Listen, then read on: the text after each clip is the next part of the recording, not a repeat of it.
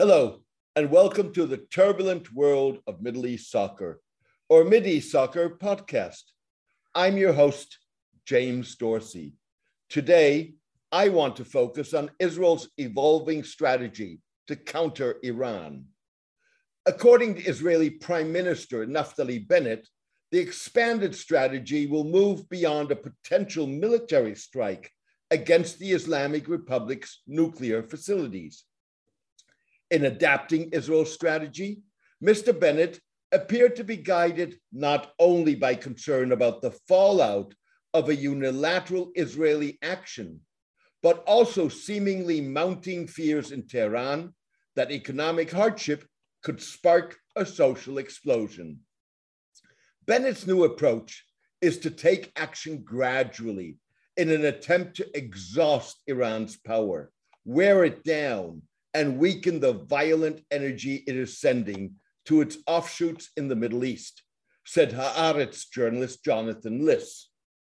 The expanded strategy is likely rooted, at least partially, in the notion that harsh US sanctions have deepened Iran's economic woes, but that these are also the result of gross economic mismanagement, rampant corruption, and the cost of supporting Iranian intervention in Syria and militias in Lebanon, Iraq, and Yemen. Iran hopes that lifting US sanctions as part of an agreement in Vienna would alleviate its economic problems. Israel's strategy appeared until now to center on a possible military strike against Iranian nuclear facilities, for which Israel's armed forces are preparing. Military analysts have questioned how effective an Israeli strike might be in destroying Iran's nuclear capability. Moreover, Israel could face severe international criticism, including by the United States, if it were to strike unilaterally once the Vienna talks succeed in reviving the nuclear accord. Mr. Bennett last month reiterated that Israel would not be bound by any nuclear deal with Iran and would continue to consider itself free to act with no constraints if necessary. At the same time, the Israeli Prime Minister warned participants in the 2022 Davos World Economic Forum that investing in Iran is not a sound investment, whether there is a deal or not a deal. Their economy is tanking. The rial is depreciating. They are so incompetent that they are not able to get water to faucets in huge swaths of land. For example, in the Isfahan area, Mr. Bennett said. The notion that a war of attrition could wear down Iran may have gained currency with the leaking of a 7-page summary of a meeting in November. In that meeting, senior commanders of the Islamic Revolutionary Guard Corps warned that Iranian society was, in the words of a Mr. Mohammadi, identified as an official of the Guard's intelligence wing, in a state of explosion. The seriousness of the warning was highlighted by the fact that the meeting was reportedly convened by the Guard's Working Group on the Prevention of a Livelihood-Based Security Crisis. Mr. Mohammadi argued that soaring inflation, hikes in the price of food, energy, and cars, and declining stock prices had shaken public trust in the government of President Ibrahim Raisi only months after it came to office. Shareholders last month staged a protest in front of the Istanbul Stock Exchange, denouncing Mr. Raisi as a liar and chanting death to this deceitful government. An Iranian legal and economic consultant said that millions of small investors had recently sustained substantial losses on the Iranian stock market. They've seen a substantial portion of their savings wiped out. When you get the shopkeeper on the corner talking about the stock market, you know you're in an advanced stage of a bubble. So people are moving assets offshore and buying property abroad, he said. Iranians are among the top buyers of residential real estate in neighboring Turkey. The advisor said the Iranian government's proposed budget for the next year was fueling the unrest. The budget significantly increases expenditure on the guards and the military at the expense of social spending.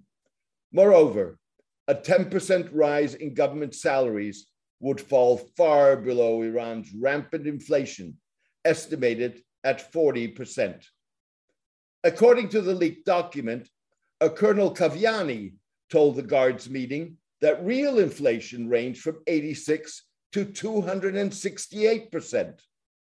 Some Iranian officials have suggested that a series of recent cyber attacks targeting airlines, railways, gas stations, universities, and Iran's state broadcaster is part of an Israeli effort to capitalize on and fuel widespread discontent.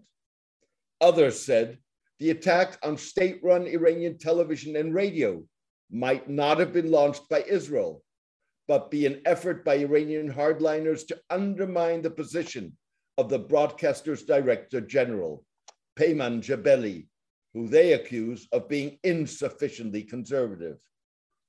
Either way, the attack and potentially other cyber incidents would serve Israel's purpose, even if the Jewish state was not directly responsible.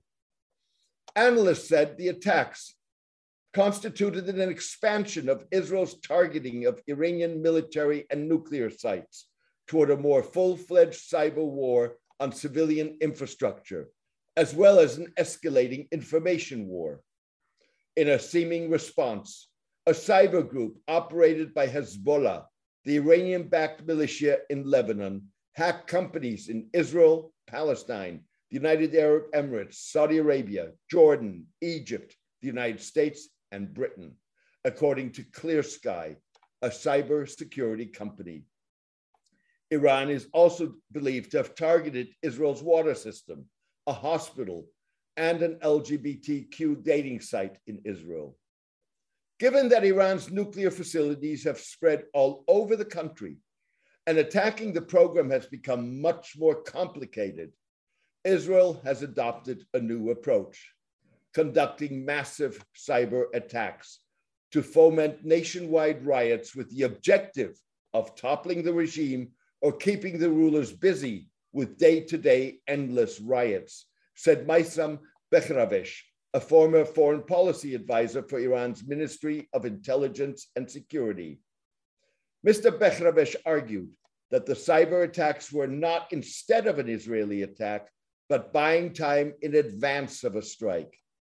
This change of pattern by the Israelis to hit civilian targets is a pre-strike stage, meaning that they've given this one a last chance before resorting to a full-scale military operation against Iranian nuclear facilities, he said.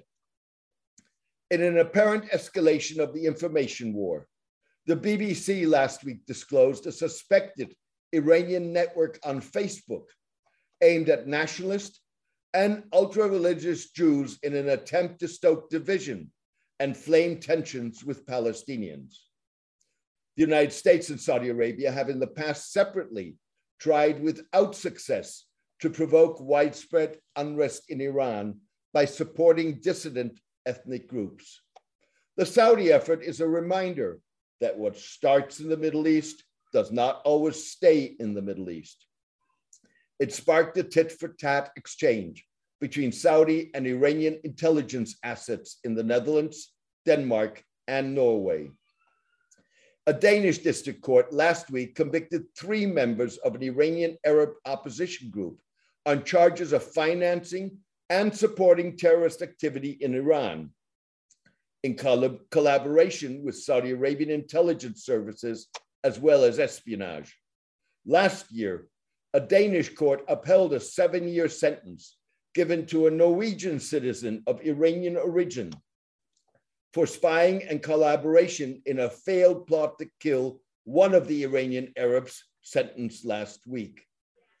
The notion that an escalating cyber war could escalate beyond Israel and Iran, as it apparently did with the Hezbollah attacks on companies across the region and beyond, was but one reason for authorities in numerous countries to step up joint exercises focused on cyber attacks from a wide variety of state-sponsored and criminal entities, of which Iran is only one, and not necessarily the most important one.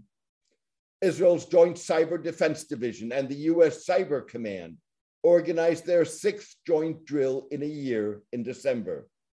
Israel led a 10-country simulation of a major cyber attack on the global financial system at about the same time.